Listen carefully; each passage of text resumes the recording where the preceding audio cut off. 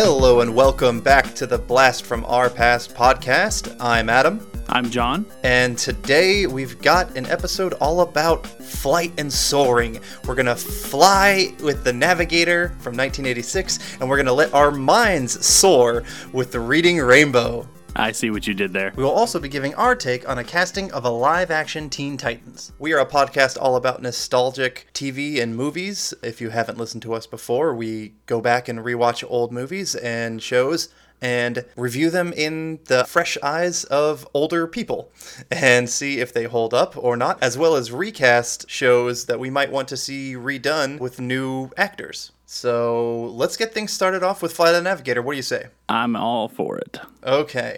Flight of the Navigator from 1986. It stars a kid named Joey Kramer, Paul Reubens, and Sarah Jessica Parker, as well as people I've never seen again, and I don't think I have been in any other movies. So the movie opens with a flying disc. I don't know if you saw this and caught this. They use this trick as, is it about UFOs? It's Flight of the Navigator. It must be about some kind of spaceships, and we'd start off with this spaceshipy looking thing, and then it's just a dog catching a frisbee. Yes, they use a very kind of silver reflective frisbee. And you know what? As a kid, I did fall for it. Oh, yeah. I remember the very first time seeing it and thinking, oh, man, what is going on with this movie? As a kid, John, I'm 31, and I fell for it the first shot, rewatching it. It has been years since I've seen this movie. Like, I can't even count it. I didn't fall for it just because I specifically remembered that scene. That scene really stuck in my head, the fact that they had done this little trick. Yeah. So rewatching it, I knew exactly what was coming up. But they do a really pretty good job of kind of messing with the time flow of the video to make it seem like it's much smoother than it actually is. Yeah, I definitely thought so. Because it's been so long since I've seen it, even though I own the movie, I have not watched it in God knows how long. And so I was like, oh, wow, that's a weird looking saucer. That's not the ship that I remember. And it wasn't. But they do this a couple times where they try and trick you. Yes. Because I think they're using the audience that is anticipating, oh, this is a sci-fi movie to an extent. Yes. So then we have about, it seems like 20 minutes of dogs catching frisbees. It feels like it. It definitely feels like it. Way too long of a montage. And it has the definite 80s feel with the music already.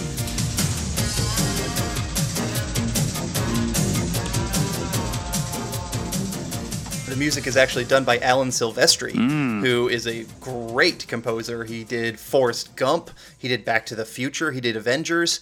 He did so many movies, including Super Mario Brothers, a great movie. So a great composer behind it. As I'll kind of mention again later, I did not really care for his score in this film. But anyway, we're kind of going into it. It's set in 1978. We start off in 1978. Which is very apparent by the clothing. Yeah, it's very 70s-ish, but nothing really happens at the beginning. You're at a dog park catching frisbees, and there's the family, and then they all kind of get together. Really, all we see is David and his brother don't get along. Yeah. His brother, Jeff. Right before that, though, is when we have that second moment where we think something is happening. So first is the frisbees, and then we have this big shadow. The second moment is a big shadow comes across everybody at the park. They all look up. Is it a UFO? No, it's a blimp. Yeah. It's a blimp going across the sun.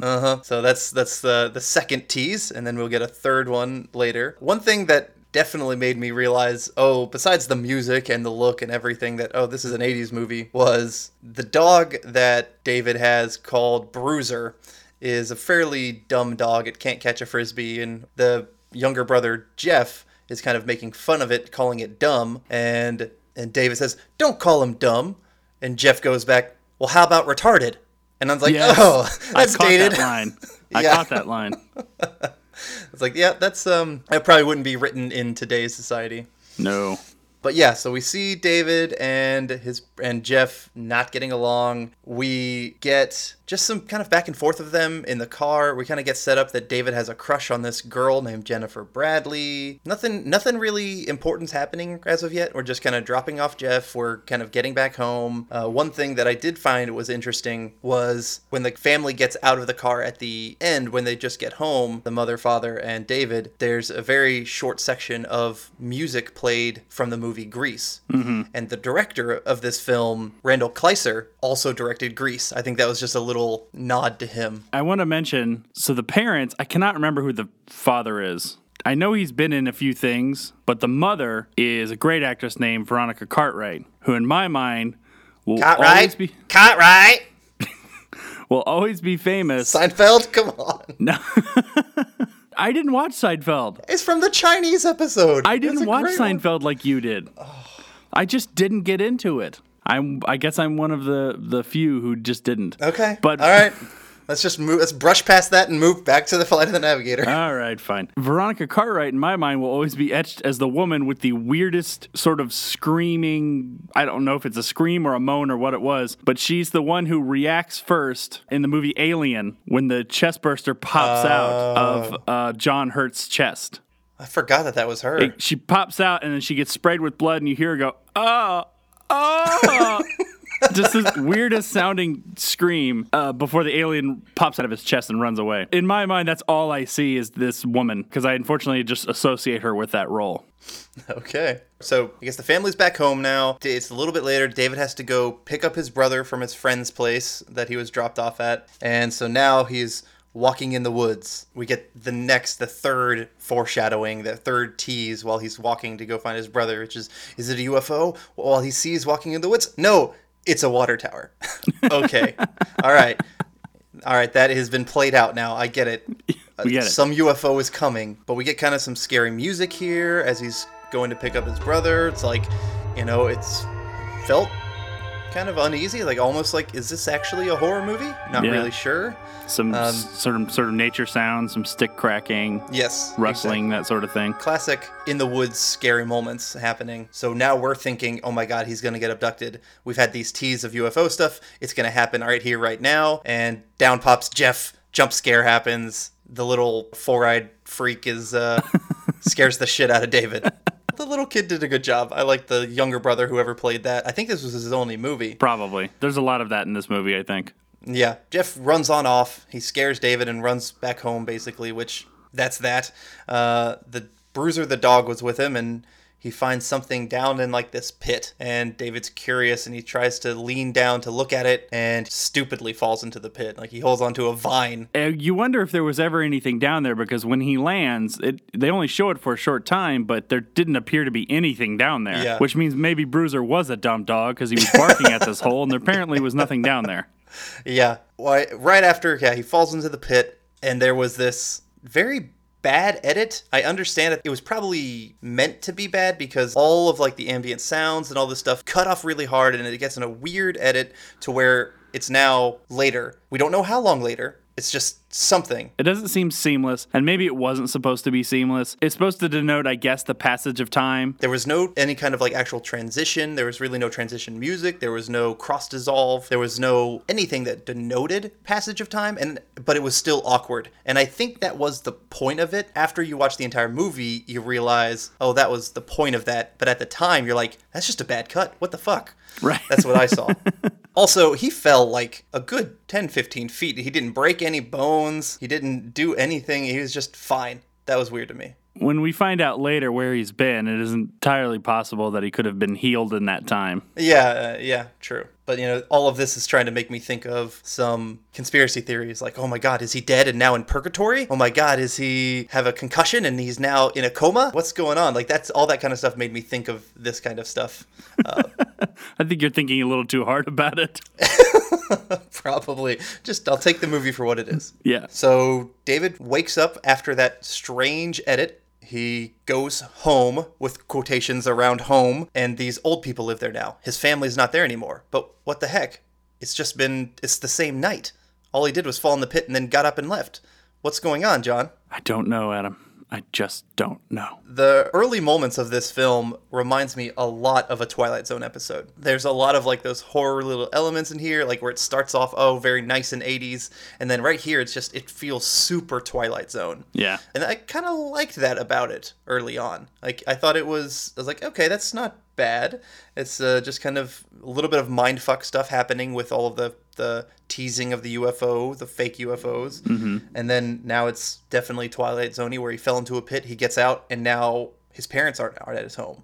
What the hell's going on? Basically, we find out that a jump in time. He starts talking to the cops. The old people take him to the police. We kind of just hear from kind of background discussion that this kid was called in missing and he was presumed dead, and this was 8 years ago. And so we're all like, as an audience, what the hell is happening? This kid just fell into a pit and now it's 8 years later? That doesn't make any sense. I don't know if this was an acting choice or if this was supposed to be the way the character was, but this kid, I don't know if he's anti-authoritarian, but he questions everything. He is whiny. His voice is whiny. He can't stand like just the tone, like the pitch of his voice. It's like, you need to hit puberty because this is killing me. It's gotta stop. Every time the cops are talking and they said presumed dead, and he goes, "Who's dead?"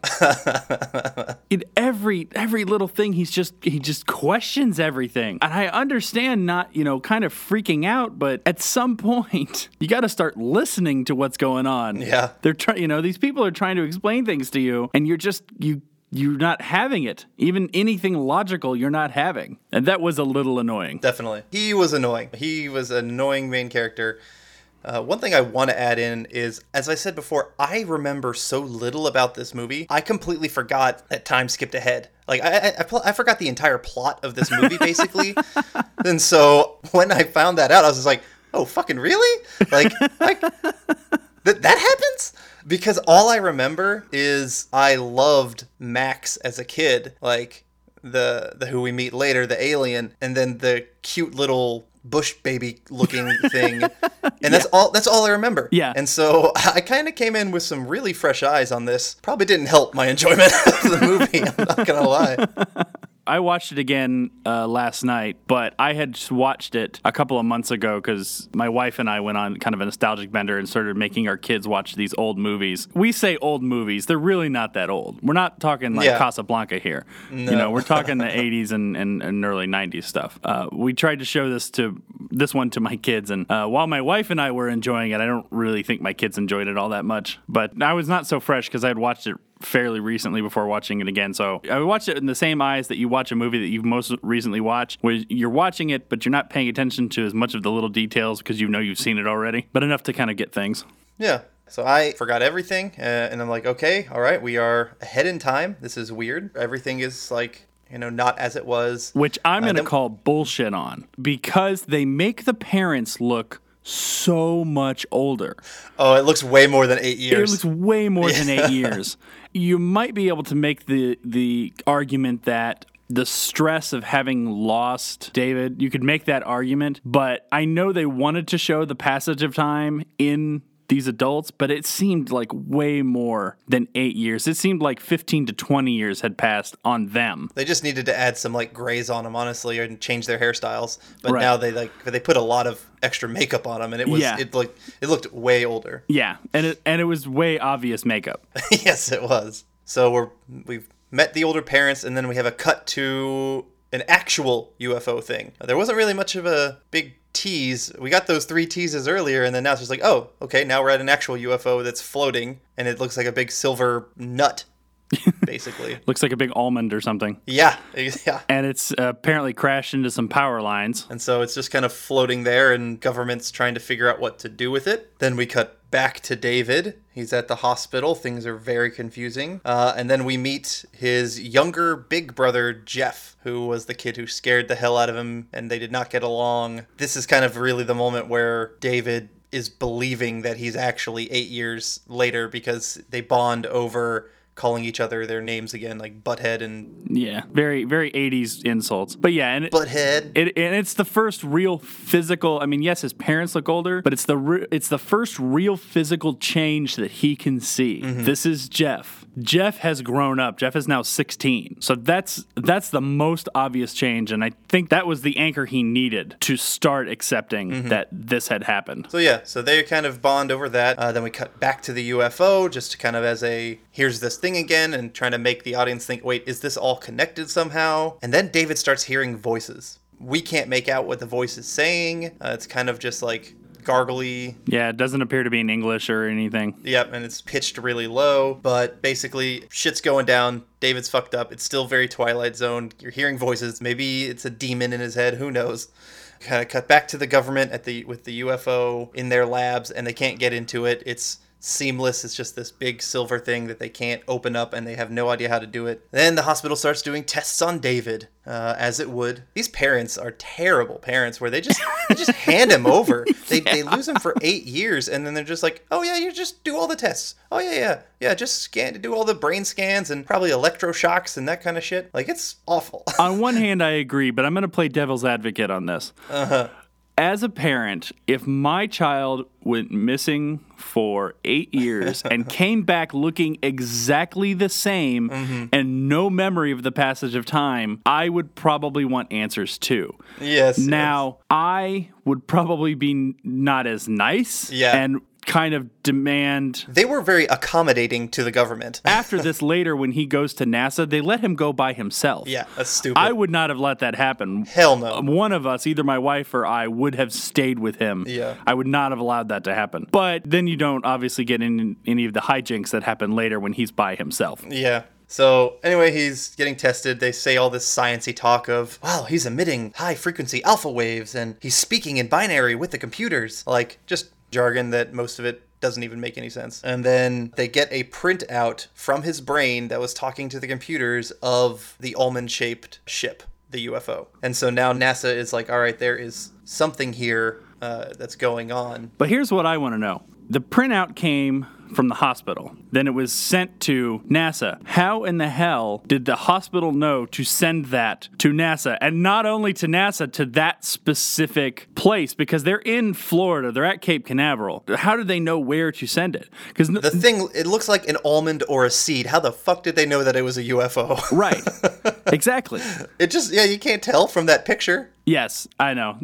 Because it just looks like a shape. Yeah, because movie. Yeah, there's a lot of that where things don't make sense why it happens. It just happens. Right. Well, and as an adult, we question all this stuff. As a kid, you just take it at face value. So they get this printout from the mind of a 12-year-old boy, how they put it, which to me, like, I want to try and make this movie, I think, more interesting. So I'm like, okay, from the mind of a 12-year-old, maybe this whole world is from the mind of a 12-year-old boy. Maybe it is in that coma. Maybe he did fall and he's dead and we're just in his purgatory world. I don't know. I'm trying to make it work better as an adult, and it's not happening. It's not happening. So NASA convinces David and the family to let him go with them to their center, and we then meet Sarah Jessica Parker, who is a cute teen that David connects with and is, I guess, cleaning, who is coming in and feeding him or something. She's an intern. They have a terrible intern program where you would let a random intern start interacting with a science subject. Yeah. NASA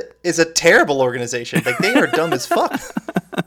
Yeah, they don't portray NASA in a very good light in this. No. And I don't know. I kind of wonder how NASA always felt about that, because they seem like there's this big, huge government entity, and they are, but I've never heard of NASA having like this sort of militaristic style of them having all of the security. Mm-hmm. And yes, they obviously have to have security, but Dr. Faraday kind of wields all of this power, like they can't do this or they should do this, and I'm pretty sure that doesn't really happen. That would only happen if it was a military operation, not a NASA operation. So it was a little unrealistic with this, and especially in the age where we live, where everything is being questioned, I'm a huge NASA proponent, and anything involving that stuff, and I kind of almost took it personally that they made NASA the bad guys. Now in it was very confusing. Yeah, and in 1980, what was this, 1986? Yeah, 86. Maybe no one really thought that much about it because they would make anyone the enemy and you just kind of did it. But I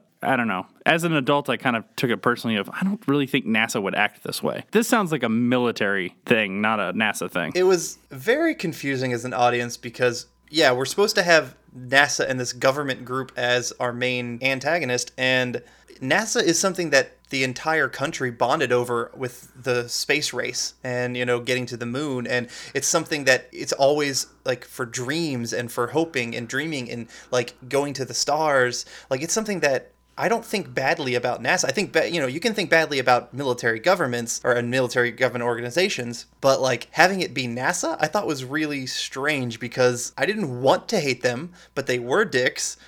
But then it also showed them times where they were like cheering that the boy is safe, so they're not bad people. Right. But it was like, okay, who am I supposed to hate? Right. Like, I'm not really sure. But at the same time, you have the situation where a kid comes back 8 years later and he looks exactly the same. Of course you want to try and figure it out, but like, so I want them to figure it out, but they're being dicks. And so I didn't have a clear hero and villain to root against, and they didn't do a very good job with NASA in general. No. So we meet Sarah Jessica Parker and this weird robot named Ralph that goes around with her. Really nothing important happening there other than you just meet them. Right. So NASA does more tests. David's brain speaks with computers, but it's not really something that David can control. It's its own entity, if you will. So the question really becomes, is it really David talking to the computer? I didn't get the feeling that it was. Yeah. Like, he just never seemed in control of it. It was always just its own thing. Even though it was coming from his brain, it wasn't really him. Right. Later we find out that they kind of use him as a storage device. Basically, David becomes a USB card. It's essentially what he becomes. A perfect way to put it. Yeah, They use the argument that humans only use 10% of their brain, which isn't true. Complete bullshit. Complete bullshit. But in this scene, it seems like David's more of a transmitter than a USB drive. So he's a USB that has Wi-Fi and can transmit Well, on he's its own. plugged in. They got to. Yeah, that's right. Yes, he is plugged in. He's got crap all over his head. So David has an alien in him. He's kind of scared. Something like that is going on. There's a scene of him bonding again with Sarah Jessica Parker, and he kind of asks her help to get out. He wants to get out of NASA because he's scared and he needs to go home. And her, being just a damn intern, of course, says yes. She would be so fired. Like, they have terrible security at NASA, like atrocious security at NASA. Well, you can't find reliable guards these days, or apparently in 1986 either. So we get another scene of him hearing some more voices. They're awkward. They're muddled. We don't know what's going on.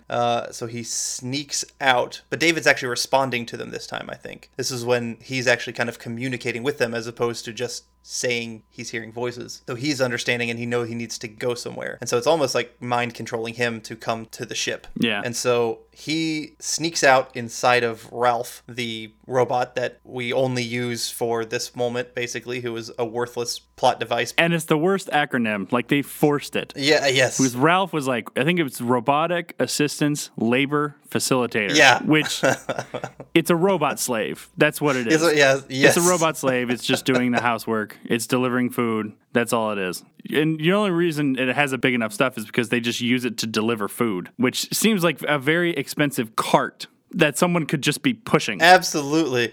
So he's in Ralph, sneaking out, and we get this very cheesy 80s music as it's driving around the NASA base, basically.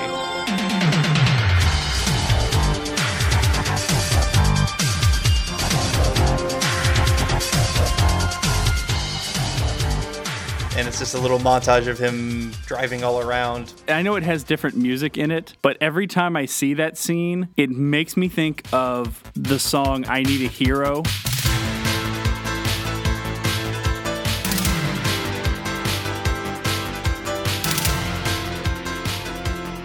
That was used in the movie, I actually think it was in Short Circuit 2. Oh. Kind of the chase scene in Short Circuit 2. Yes. Because that's what I see, is I just kind of see this, it looks like almost like a chase scene, because it constantly has something behind it that you think maybe is chasing after it, then it turns out it's not. But in my head, that's the song that's playing. Okay. See, when I hear I Need a Hero, I immediately go to Footloose and the tractor chicken race. Like, that's where I'm at. Oh, okay. You said I Need a Hero, and that's my brain immediately went to Footloose and Kevin Bacon. But I wouldn't be surprised if Short Circuit 2 used it as well. So David gets to the ship. The ship is not very well secure. David just basically is able to sneak in very easily. So now we're there, and the UFO that didn't open up for anyone else, with some very poor graphics that don't hold up, in my opinion, of it kind of melting and forming the stairs, it opens up for David. I'm trying to think of a comparable movie of the time that had better graphics. I mean, for the time, it's okay. It didn't really hold up that well. Like, when the ship is just floating on its own, it looks fine. Right. It's not terrible. But, like, when it's doing that little morphing thing, not so much. It seems a little weird that they may not have put more money into the graphics, because this is, in its essence, it's a Disney movie. Oh, yeah. Oh, yeah. This is when Disney had gone back to live action. It was before the renaissance of Disney animated movies that started coming out when they started having, Beauty and the Beast and Lion King. And Little Mermaid really kind of kicked it off in the late 80s, and then it blew up in the 90s. It was before all of that happened, and they were trying to kickstart some careers they thought that they could do with Joey Kramer, who I have to read you. His full name is fascinating. His full name is, and I'm going to mispronounce his first name, Delarize August Joe Fisher Kramer is his whole name. He's actually a Canadian actor. They were billing him as their next big star. They were trying to, and they even compared him to other child actors who had gone on to be big stars, like Ron Howard, started in Disney movies. Kurt Russell, when he was a kid, was in Disney movies. But actors like that who had gone on to big stars, and they considered him to be their next big sort of Disney star, like he was going to grow up to be this great actor. Oddly enough, he stopped acting in 1996, so only 10 years later, and then basically fell off the grid. Yeah. The only other time he popped up was in the 2000s. He started popping up with, he had problems with,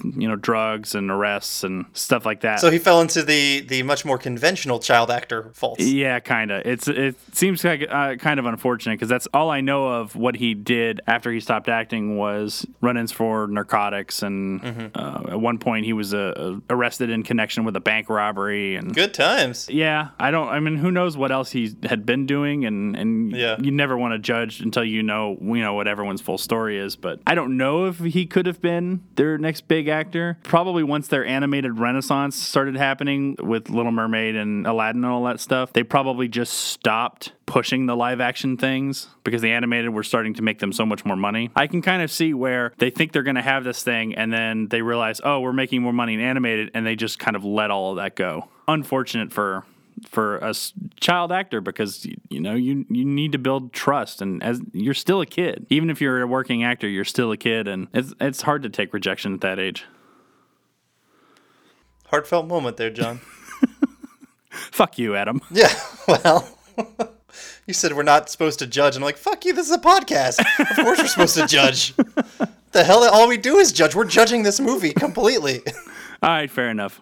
So we get inside the ship finally. It's very clean, very silvery with some symbols everywhere. I could swear I saw a flux capacitor symbol on the floor as you walked by. You did.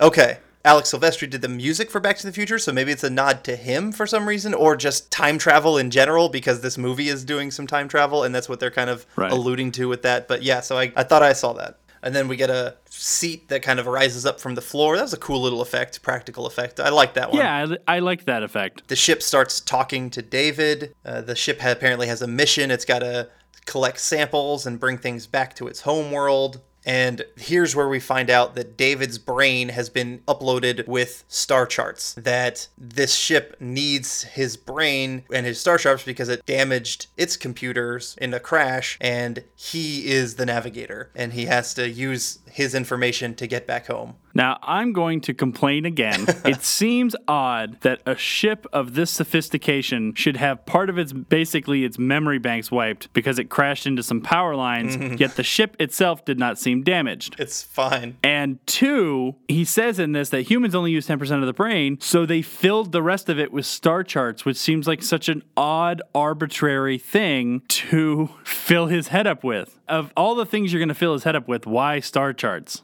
It is convenient that David now has, and you know what? I mean, they talk about it, but even, because I remember watching it as a kid, the whole thing about him needing David for the star charts in his head never really clicked with me. It never really dawned on me that he just needed him for the star charts. Yeah, I obviously didn't remember it because I forgot everything. Yeah. But it still seemed strange that we're now in a world of cloud computing, and couldn't that thing just, it couldn't properly back up its memory? Right. Like, come on. I know it's 1986, but this is supposed to be, So we have a dumb dog, we have a dumb computer, we have dumb NASA. Everybody's dumb in this movie. Everyone except Jeff. Jeff is the smartest. Yes, he is.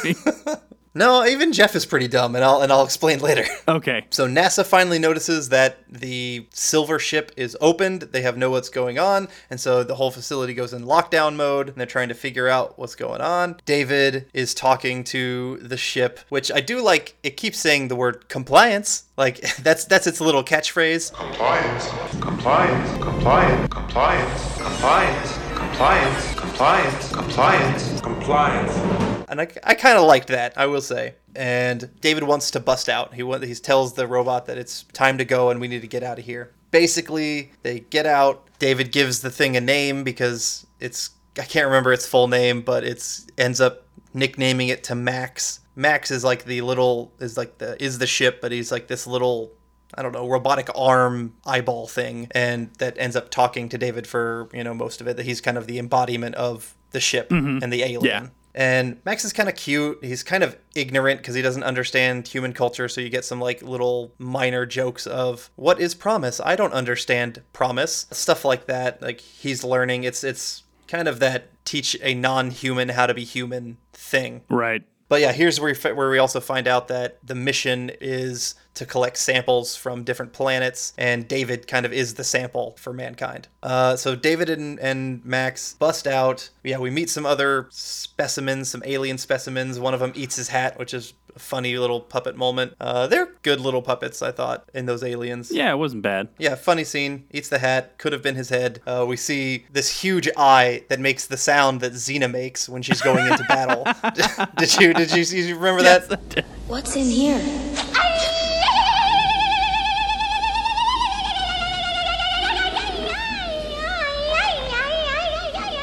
And then we meet the little Pubmarin, which is just a cute little three-limbed bush baby, little like small monkey-ish kind of looking thing. Yeah, there's really no easy way to describe it, is there? I keep going back to a bush baby because that's kind of like the animal. If that had sex with a seahorse, I think that's kind of what it would look like. Yeah, it does. It does kind of look like the lower half is like a seahorse or a shrimp if it had like a hand at the end of it. Yeah. And then it's got like these kind of almost like wing-looking hands because it looks like these like giant hands and small arms. You really just have to look at it yourself because there's nothing to really compare it to. It's meant to just be cute. Yeah. That's it. Yeah, after Max scans David's brain, he kind of like uploads all of cultural insanity and weird idioms and whatnot that kind of turns Max crazy, and he starts laughing and doing this he starts talking really weird. At the very beginning when we first meet Max, he talks more like a robotic alien. Then after he scans David's brain and we get some of like that culture stuff, he gets really kind of weird and crazy. Weird and animated. But that is where you can really tell it's Paul Rubin's voice. Whoa! This can't be happening. I think I've gotten some stuff out of your head that has nothing to do with navigating this ship. You sound just like a human. No! That dumb dog will never learn to catch a frisbee. You are an inferior species, you dumb dork. Butt face. Ghost bucket. Before, like, I couldn't tell that it was him at all. Right. Actually, it wasn't even billed as Paul Rubens. Yes, and that was on purpose. And that was actually Paul Rubens' suggestion. To hide the fact that he was doing the voice of the alien, he had them credit him as Paul Mall instead of Paul Rubens so that no one would hopefully know that it was him until you hit that moment where you hear it and you go, oh, it's Pee-wee, because he does the Pee-wee laugh. Yeah, so this is the moment we get that, and it clicks, and it's like, okay, I know that voice. But moving along with the story, this movie moves so slow. Yeah, it kind of does. It paced very poorly, and like not much is happening, just in general. So yeah, he's getting the star charts, and yeah, it gets crazy. And David, cute little moment, David learns to fly. He can't really guide the ship before that. He's having trouble discussing or talking with Max, and he doesn't understand that Max just listens to him whatever he says earlier, and then so now he's like starting to fly himself. I guess it's cute. It's kind of a tossing him into the water to teach him how to swim, because he basically just goes up and Max just kind of like shuts down, says, okay, Turkey, you fly it, and then just shuts down, and then you just see the ship falling and David kind of going, okay. We then cut to a scene where Sarah Jessica Parker is talking to the family, and she's letting them know the real truth. Because apparently NASA are lying bastards. Yes, NASA are lying stupid bastards. Then David just kind of like flies around for 20 minutes. Like he's trying to get home. And this scene in particular, just this set of scenes was just boring and useless to me, where he first flies to Tokyo, which was atrocious green screen. He flies there, and it's obviously just, all right, we're in Hollywood. We need some Japanese-looking people in front of a green screen, and it does not look good. This is another instance of what I'll call bullshit in the movie. It appears to take absolutely no time for them to get from Cape Canaveral to Tokyo. But it seems to take them a lot longer to get from Tokyo back to Cape Canaveral. If he could have just said, go back to the coordinates where I got in the ship or something like that, boom, it's fucking done. He's done there. And it would have been easy. But no, he's stupid and he takes forever. But also one thing with Tokyo, NASA apparently has the greatest tracking system of all time because they can track this ship everywhere it goes. I guess you could say maybe they put a tracker on it somewhere at some point when they had it in their facility, but they know exactly where it is at all moments. Right. And that makes no sense to me. Like, I don't get that. It did seem oddly specific. Like, it seemed like it should have taken them longer to figure out where it was than they did. Yeah. But, you know, it's a movie. They got to seem like they can basically be able to do anything because they are this big government entity, essentially. So we're in the scenes where we're coming back from Tokyo, trying to get home. Nothing is really happening. He stops for directions at this car, which was playing this terrible 80s song. I don't know what song it was. I don't even know what it was. But here Max kind of learns music. It's really used to just teach the robot how to be human more. He's getting into music, and then we stop at Al's Gator City. That's how David knows he's in Florida because of gators. Right. Nothing says Florida like gators. So David calls his parents. Big Al is just shocked and staring at the UFO. I guess the best part of that is when David comes out of the ship and he asks to borrow money so he can call home. The Big Al guy ends up talking to another family who stops for gas, and he says he just wanted to phone home. Yeah. Which is a nice little homage to E.T. So this movie's got a little, just other pop culture references in it, like the flux capacitor, like the phone home, like the Grease song earlier. Little teases to things that had come before. Although, again, the family seemed dumb. The kids in that family seemed to be the only ones who understood. This is weird that these steps are just floating in the air, right? Yeah, yeah. And the dad is just kind of like oblivious. So he calls and he's talking to Jeff, who is his, the younger big brother. And Jeff says he's going to help out by lighting some fireworks to guide David home. But here's where I think Jeff is dumb, because they're guiding David home where NASA is at. NASA immediately goes to his home to try and see if he went there. Jeff's like, hey, you should come home and I'll light the way here. But they're sending him right to be captured again. It makes no sense. Doesn't Jeff even tell him? I think he mentioned something about that the NASA guys are there. Yeah, why would he go there? Exactly. That part of it made no sense. And I realized maybe it's just that he's a 12-year-old, his panic, all he wants to do is go home. And he somehow thinks that if he gets home, they can't touch him. He'll be safe. So David gets there eventually, and instead of stepping out of the ship, he wants to stay with Max, and he wants to try whatever he can to go back in time, because one thing we didn't mention was Max said he normally takes his subjects or his samples back in time because the ship can go back in time because I guess it has a flux capacitor. Because science. Yeah, but he said that David's body is too frail and he might not survive it. Seems weird because those other animals also seemed a little frail. Yes, yeah, they looked just as weak. But David makes his choice, and he decides he's going to take the risk to go back to 1978 to regain his life, and basically, boom. It worked. David wakes up in 1978, and us as an audience were like, wait, is this all just a dream? It could have just been a dream. Maybe he hit his head and he was just dreaming that. Mm-hmm.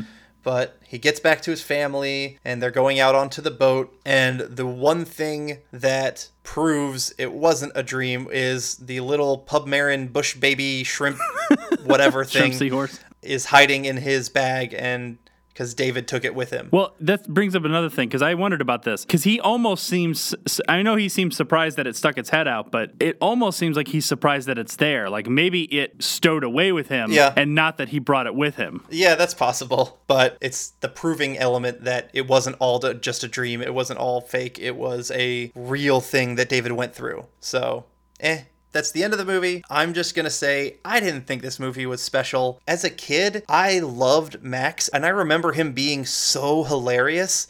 But watching it now, I just didn't think he was funny. I did not care for that at all. The music was not very good. It was super 80s, but I love 80s music. And it was just kind of there. It was a very blah movie in my opinion. And also there were no resolutions. Nothing happened in the movie. NASA didn't get their comeuppance. David didn't get the girl. They had that whole setup early on of, oh, David likes this girl, so, maybe he'll end up talking to her. Nothing came from it. Basically, we end up going right back to where we started, with the only thing changing is David now likes his brother. That's it. That's the only difference. Yeah. Having watched this movie a couple times as an adult, it, in general, does not hold up. It seems too dated. The jokes seem too dated. There are parts of it I still enjoy, most of them involving Paul Rubin's character, Max, because he seems like the only character who doesn't really whine. There were moments, some things that were still enjoyable, but yeah, overall, It's definitely one of those movies that if you watched it now and had never seen it, I don't think there's any way anyone would really like it. Nope. My wife watched it and yeah, she hated it. As you mentioned, the pacing is really slow. Not much really happens. I enjoyed watching it with my family, and maybe that was what made me enjoy it a little bit as an adult, was kind of being able to share it. And there were parts that I know that my kids did enjoy. I know that the first time we watched it, they weren't particularly interested in it. And even I watched it yesterday, and they were in the room as I watched it. My daughter did kind of watch it a little bit with me. Son was not interested at all. Yeah, my official word is if you watch this movie as a kid, let it stay in nostalgia. You don't need to rewatch this one. It's not as good as like a Never-Ending Story that you rewatched and you got more out of it as an adult. This one, just let it slide. I agree. Let it stay. And there's going to be some of these that we cover that I know that once we rewatch them, we realize, yeah, it just doesn't have the same impact as an adult as it did as a kid. And this is definitely one of those movies. Womp womp.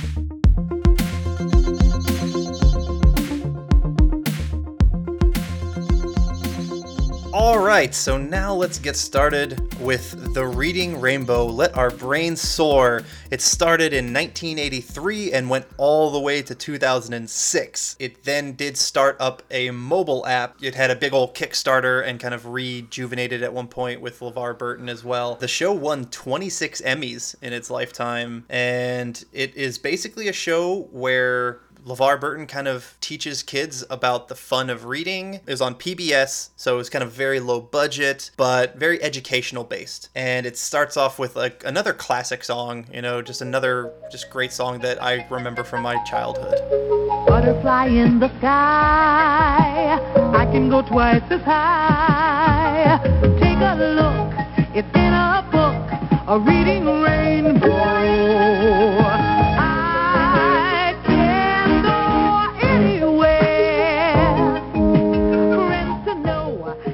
I think everyone remembers this, and I have a couple of stories. So when the app it had just come out, the Reading Rainbow app, so this was a few years ago. Since I live in Las Vegas, we have a very big Star Trek convention every year. It's the biggest one. I think it's the biggest one in the world. It's sort of the main Star Trek convention. And one year, when my son, who's now 7, I think he was probably 3 at the time, so this was about 4 or 5 years ago, right when the app had come out. I was in line to get an autograph from Star Trek The Next Generation, including LeVar Burton. And when we got to LeVar Burton, they have they're used, they've been doing this for a long time, these conventions, and they know how to kind of make idle chit-chat with the people who are coming through, and they know that the people who are coming through have these connections with them because they've watched them in their living rooms for so long. So they know how to kind of engage, but they know at the same time they're trying to move because there's so many people trying to get in line for this stuff. And so we get up to LeVar Burton, and I mentioned to him that my son loves the app because I had recently downloaded it, and we'd gone through some of the free books. He stops the line, pulls out his iPad, starts to show my son and I the finer points of the app and how it works, because he knew that my son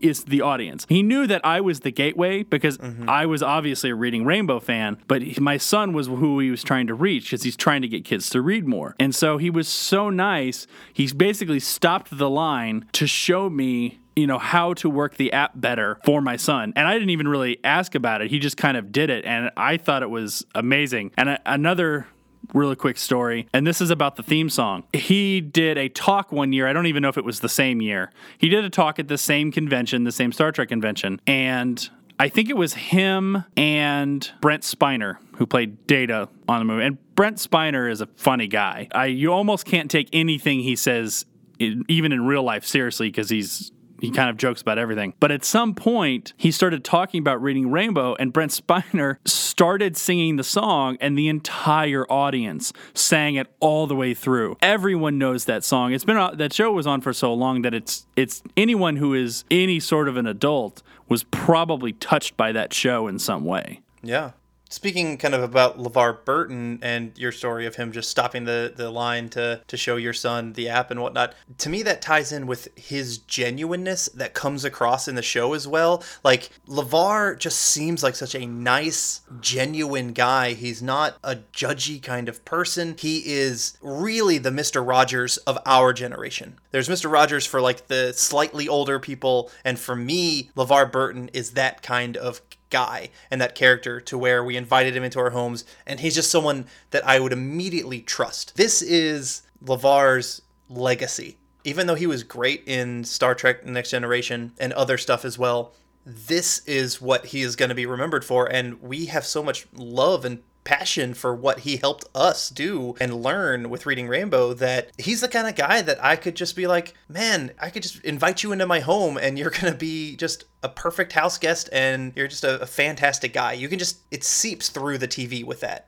I would agree with all of that statement. I think he is definitely, I like the analogy of he's kind of our generation's Mr. Rogers. He is what was important about educational television. That show is what educational television should be. Mm-hmm. Yeah. It's getting these kids to want to read stories. Reading Rainbow almost had an approach where it was almost sort of a reading version of Bill Nye, if you will. He would have some activity that he was doing that he would start with, and everything about it would lead to whatever books that he was talking, or at least the main book that he was talking about. I watched a couple of episodes. The one that sticks in my mind the most is he was at a bowling alley. Oh yeah, I saw that one too. You know, he's bowling and he talks about the game itself, but then he shows you what's really happening behind the scenes and how the balls are made. So it's kind of like reading, and then it's a little bit of science, and then it's a little bit of sort of how it's made type thing. And it was always very interesting what he did. And there are episodes that have stuck in my mind since I was a kid. There's one where he goes spelunking, cave diving with a couple of people, and I've always remembered that episode. Oh yeah, I do remember that one's stuck in my brain as well. Like, I didn't rewatch that one recently, but that is one that just because you bring it up, it's like, oh yeah, the cave episode. Hell yeah. And his personality, you just want to like him. Yes. You just want to like him. There's nothing about him that you don't like. And yes, he is putting a little bit of a show on it, but having seen the man in person a few times and speak, he is that genuinely likable. He knows what he represents. He just seems like he's such a great guy. Like, you want to know him. You want him to be your friend. Yeah, absolutely. But yeah, as you kind of put it, the show has little LeVar setup, like the bowling thing. There's doing some activity or something's happening, and then it ties into the book, and then you get the book, which is usually read by a celebrity. So some of the episodes I watched, Peter Falk was one of them. I actually watched one of them where Bill Cosby was reading, and rewatching that in today's eyes, it's like, I don't really want Bill Cosby to read my kids anything. Bill Cosby is such a tough thing to talk about because he was great in the time. For what he did in his professional life, he did great things. Yeah. He put together a great sitcom show. He was a great comedian. He was a great ambassador for the things that he believed in. And, as it turns out, a lot of people have dark sides, and he had one, and it was unfortunate. Terrible. Yeah, it was unfortunate. Yes. That's what it was, because it's sort of like, well, if Cosby's going to fall from grace, what is that going to do for the rest of us? Are you going to tell me that, like, LeVar Burton's running meth labs or some shit? I will cut you, John. No. I have no doubt in my mind that LeVar Burton is not running meth labs. Okay, because I want him to stay genuine in my head. So, how to transition back to the Reading Rainbow? Okay, I'm just going to say, anyway, one thing I do want to bring up with the Reading Rainbow is this show was so progressive and positive. Like the lyrics from the song are so positive. It makes you happy. It makes you want to be a good person and feel positive. And LeVar is so positive and progressive, and you're supposed to, be very open and like everybody. And it's the kind of show that I feel if you could have just gone back in time and like shown racist people this show when they were kids, no one would ever be racist. No one would ever be bad. They would just be positive, perfect little people. In a perfect world, right? Yeah, in a perfect world. But yeah, the show is geared to kids, but rewatching it, I still liked it. I liked it quite a bit. I didn't care for really the readings of the books like that. I'm older than that, but the parts with LeVar or where you're kind of learning things behind the scenes, I really enjoyed that. And it's not a show that I think I would go out of my way to rewatch nowadays, but obviously it is a show I will show to either my kids if I have them, that I'll show to any kids I'm babysitting or whatnot. And if it's on, I will sit and watch it. Yes. Like, I really did enjoy rewatching this show. I did too. And I watched a couple episodes, and I got my kids to watch with me, and they actually kind of, apropos to what you said, they did seem a little bit more interested when the kids were reading the books or the books were being shown. Mm-hmm. They were paying attention to that more than when LeVar was talking, but for me, it was LeVar. I rewatching this show was me watching LeVar. It was not watching it for the books. No, not at all. But it speaks volumes about the show that I'm sitting with my kids watching a show. We're watching it for different reasons, but still getting something out of it, which means he knew his audience. He knew that it was kids watching, but it was also parents watching with the kids. That's a good way to put it is LeVar also, he doesn't talk down to the kids in the show at all. Like, you're not talking like, oh, I have to talk stupid talk so these kids understand me. Like, it was very one-on-one level where you felt very accepting, and it was for everybody. And yeah, you got these great moments where you see the science behind something and that the kids may not understand or really care, and they just want to see the fun pictures and hear the book being read in funny voices. But as an adult, like, I loved that science behind the other stuff, and just the way it was presented was good for everybody. It was presented to the kids in a way that they saw as accepting and equal, and then also it was presented in a manner that adults can pick it up and be like, oh, wow, I didn't know that about bowling, or I didn't know that about dominoes, like that kind of thing. Right. Such a friendly, great little show. Like, it has some cheesy moments. There are bad puns. There are silliness, but it's so acceptable. It's part of the flair and the fun of the show. Yeah. And, if you go back and watch older episodes, yes, the fashion is different. The technology is different. Yeah. But you can still pick up stuff. And it's a show that I wish was still on. Mm-hmm. And I realize for as much as we associate LeVar Burton with the show, he doesn't technically own the show. It's someone else who owns the show. Yeah, WNED, which is a station, has actually sued LeVar Burton because of his podcast. He uses the phrase, "But you don't have to take my word for it," which he used in every single episode of Reading Rainbow. But I do want to plug LeVar Burton's podcast, which is called LeVar Burton Reads. He's getting sued by the station because they own Reading Rainbow. But, like, to me, I'm sorry. That's LeVar's phrase. That's too bad. Yeah, it seems like such a petty thing. And I hope they realize that they must not care that, they own... whether or not they own the phrase, I guess, that's up for the lawyers to determine. That's way above my pay grade. But I really hope they realize that it makes them seem incredibly petty. Yes. It goes against the entire feel and just reason behind the Reading Rainbow, it seems. And it's, so I hope that gets solved. Yeah, I hope that gets resolved. And I hope they just drop it because they realize how incredibly stupid it makes them look. And we should probably change the subject before I get actually angry about it. Yeah.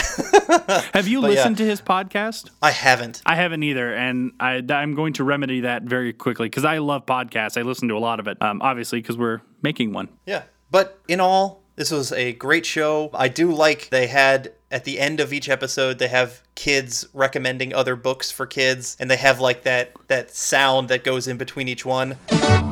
Like, I completely forgot about that, but rewatching it, it was just like, oh, that's cute. I remember that now. But yeah, like, a lot of nostalgic love for Reading Rainbow, but I'm glad to see that it really holds up and I can take more out of it nowadays. Yeah, it would be nice if it came back, because I think there's so much that LeVar could do with it now, with the technology that's available to him. But I'm happy to see where he's gone with the app that they had and the school programs that is associated with. You couldn't pay me enough to say something bad about LeVar Burton and the work that he's done with education, especially because I'm a teacher. And yes, I don't really teach reading per se. I'm a music teacher, but I see these kids every day, and I see even now the struggles that kids have with reading. You might look around you and say, well, it doesn't seem like anyone's really having problems reading. It's happening. I saw it even when I taught at the high school level. Kids having problems reading, and it's something that we as a country definitely need to address. And I think LeVar had the right idea,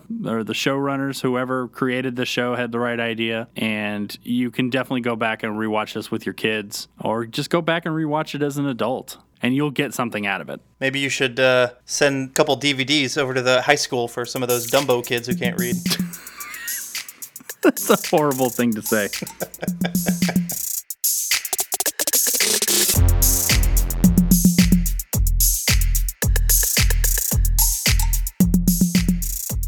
So now we're going to do our casting portion of the show. And this time we decided to go with Teen Titans.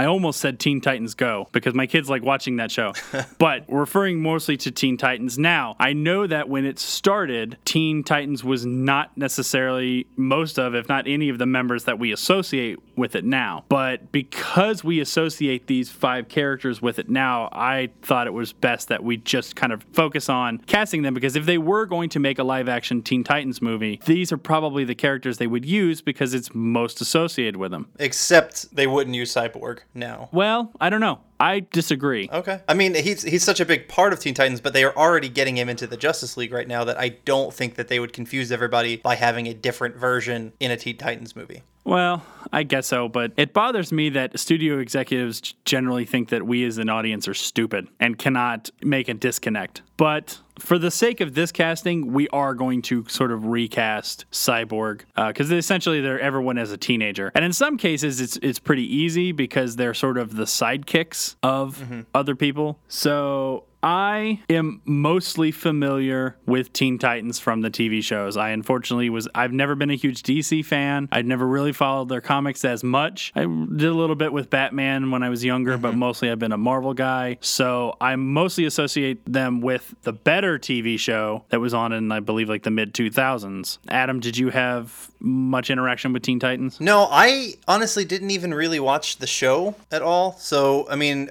I've seen it a couple times maybe, but I never read the comics. Yeah, I'm similar to you in that I never really read DC other than I own a lot of Batman trade paperbacks and just graphic novels, because Batman's stories are some of the best stories in all of comics. Yeah. But in DC in general, it's not really my thing, so I never really knew Teen Titans other than watching the cartoon maybe once, maybe twice at most. Yeah. But even then, I was a little too old for the cartoon at the time, as were you, but like still, that's my only real familiarity with them is that cartoon as well. Right. So, in the age of superhero movies, the idea of a Teen Titans movie is not unreasonable. I'm sure it's very reasonable. I'm sure it's probably in the works. If it isn't in the works, it's definitely been discussed.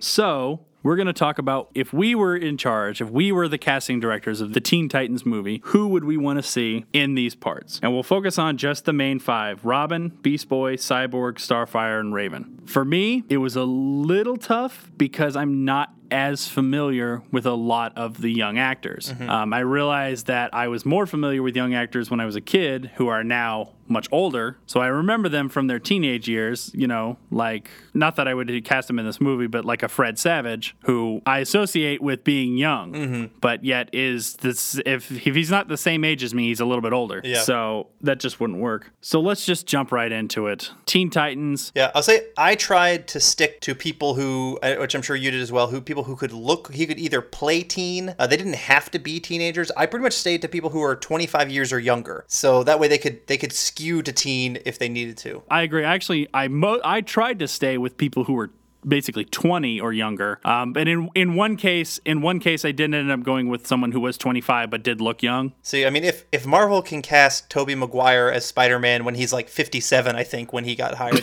then I can put in a 25-year-old. Yeah, okay. So let's just start off with the face of Teen Titans. And it's the character that probably is what hooks you in because it's the most recognizable. It's going to be your gateway character, if you will, into this team. And that's Robin of, Batman and Robin fame. Mm-hmm. And there have been iterations of Robin, famously Burt Ward, which we almost always associate Burt Ward with Robin more than anything else. Do you know which Robin it was? Because it's not Dick. Was it Dick Grayson or was it Tim Drake? I thought it was Tim Drake, just as because there's been many versions of Robin in the comics. I just couldn't remember if it was Tim Drake because Dick Grayson goes on to be Nightwing, right? And Tim Drake becomes the Robin for the Teen Titans. Do you know off the top of your head? I don't, and I'll be honest with you, and I can guarantee you the audience is going to feel this way. Nobody cares. Okay, all right. They just see Robin. Yeah, that's fine. They just see Robin as what he is, and if we get any comments on this episode, it's going to be about my indifference to who is playing Robin, or who is Robin, which character is Robin, or whatever. Yeah. I've never cared. Okay. I've never cared about all of that because I just see Robin as a kid. I just see Nightwing as an adult. I don't put the two together. I realize that it's ridiculous of me because I'm probably a lot more scrutinous in my Marvel canon than I am in my DC canon, but I've just never cared.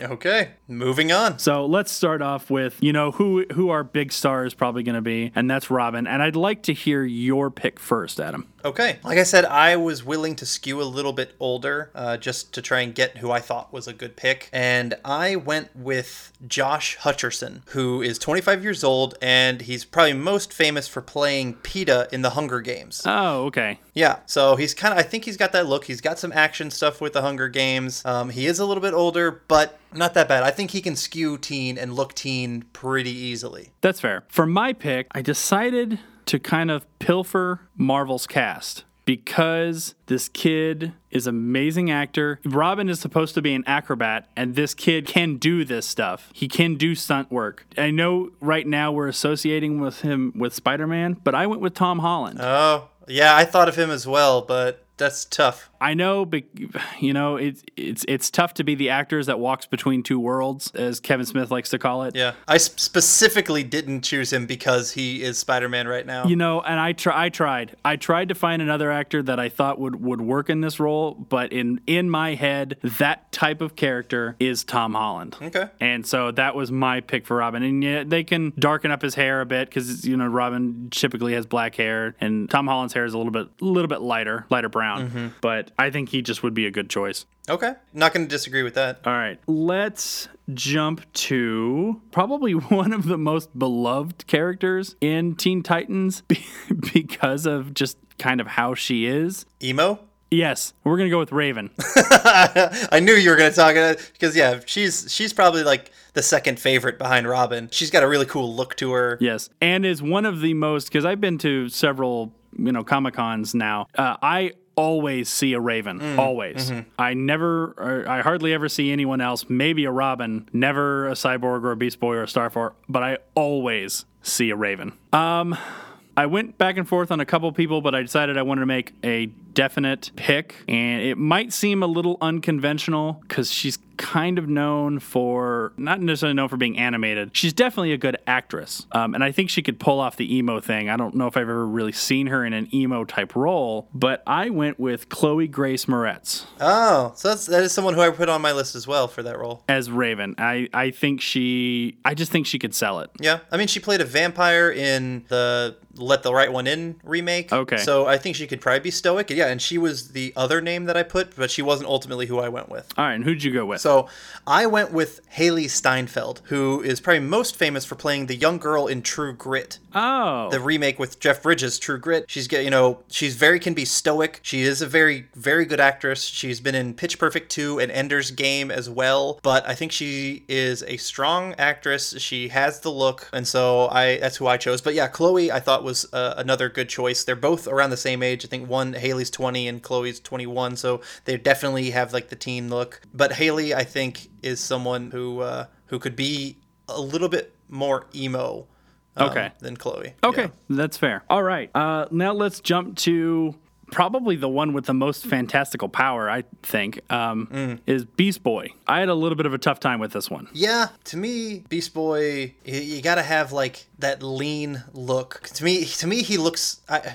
Just because I'm a Marvel fan, he looks like a ripoff of Nightcrawler, but he's green and has no tail. Right. Yeah. That's exactly what he looks like to me. So I want someone who's kind of lean, who can kind of pull that off. Also, I always just kind of had like a roundish face. Maybe I'm just thinking too much of the cartoon from it. Right. Anyway, I went with a kid named Asa Butterfield, who he's around 20 years old, but he is best known as Hugo from the movie Hugo. He was also Ender in Ender's Game, so he's done some kind of like big sci-fi action stuff. But I think he could probably pull it off. He's done some big movies before, so I think it would make sense. Adam, I have one name listed beside Beast Boy. Do you want to know what that name is? Asa Butterfield. Asa Butterfield, all right. So we're definitely on the same wavelength there. He has a look of he could be a Beast Boy. I didn't see Ender's Game, but it seemed like he definitely could he could probably play the action. Mm-hmm. I'm sure he could be trained well enough. His acting was great in Hugo. Mm-hmm. Yeah. For such a young kid at that time. I know this was 5 or 6 years ago that we had Hugo. Mm-hmm. But yeah, he was the only one I could think of putting in that role. Yeah. That was about perfect. All right. Another one that I had a little bit of a tough time, but ultimately I think I like my choice, was Starfire, the other female in the group. Kind of bubbly, almost naive. Yeah, she is in the cartoons. From what I looked into a little bit of her backstory, and she's not nearly that naive in the actual comics. She's actually got much more of a darker history and things like that. But at least from what we're familiar with, she is kind of a bit of a bimbo. All right, I wasn't going to go that far, but all right. I'll go ahead and say I went with someone who I think has come into her own as an actor. She has a very famous sister who is a very good actress. I don't know. I don't want to say has fallen off the grid a little bit, but it does seem in the last few years we haven't seen her in as much stuff since she's been older. I'm talking about the sister anyway. But I went with Elle Fanning, who is sister of Dakota Fanning, younger sister of Dakota Fanning. Mm-hmm. Elle Fanning has had a couple of big roles. Yeah, Super 8. Yep. And even recently has been in a couple of big projects with big, good actors. And, she's got the look of it. I think she would fit well there. Yeah, that's a good call. I actually specifically went to IMDb and checked on Super 8 because I really enjoyed that movie. And I'm like, I haven't seen these kids in anything. And I thought that they would be good fits for this, but ultimately I didn't go with any of them. But I do like your call on Elle Fanning. All right. I thought about a couple different people. I thought possibly Bella Thorne, maybe just because she has that red hair already as an actress. I thought of Zendaya, who plays Michelle in Spider-Man Homecoming. Yeah. She's a good actress, but that's not who I went with. I went with an actress named Willow Shields. She's 17 years old. She played Primrose in Hunger Games. So I kind of went back to Hunger Games. Also, she's been in some big stuff, big action-y kind of things, but I think she could have the look. And yeah, so I thought Willow Shields might be a good call, but I could totally see Elle Fanning in it as well, either or. All right. And now the one that is going to be just controversial on whether or not they would actually use it. Mm-hmm. And I actually thought about just putting, and I'm embarrassed because I cannot remember his name off the top of my head, the person who's playing Cyborg now for the upcoming Justice League movie. In my head, I'm thinking they have the technology, and that character itself is a lot of motion capture. They could possibly just use the same actor and make him look a lot younger. But in the interest of trying to recast it, I did go with someone else. And do you want to go first, or would you like me to go first? No, I'll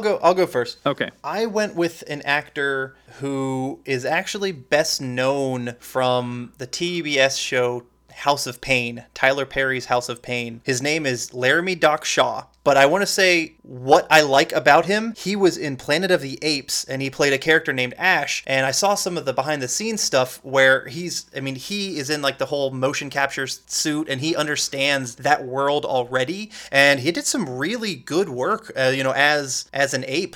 And so I thought being in this role of Cyborg, that would be heavy CGI, heavy motion capture, would be someone who understands that a little bit better. And that's someone who's had that role. And so, yeah, Laramie Doc Shaw. Adam, anyone who doesn't know us might think we're twins.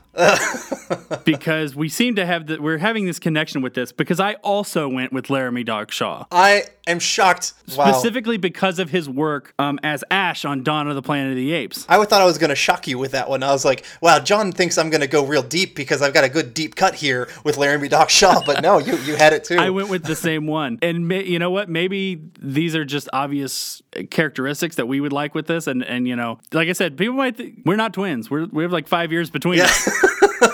There is no connection there. Well, for every one of our castings so far, we've had at least one person where we've thought the exact same actor should be that. So yes. And now we have two in this one with Asa Butterfield and Laramie Doc Shaw, which is kind of funny. And even then, you had considered Chloe Grace Moretz. No, yeah, I did. Yes, well. I did. She was on my list. So obviously, we have a very, very similar taste in movies and actors and the way we think we should go. Yeah. So yes, I also went with Laramie Doc Shaw, and I was all prepared to give backstory on him, and you did it for me, which made my job so much easier.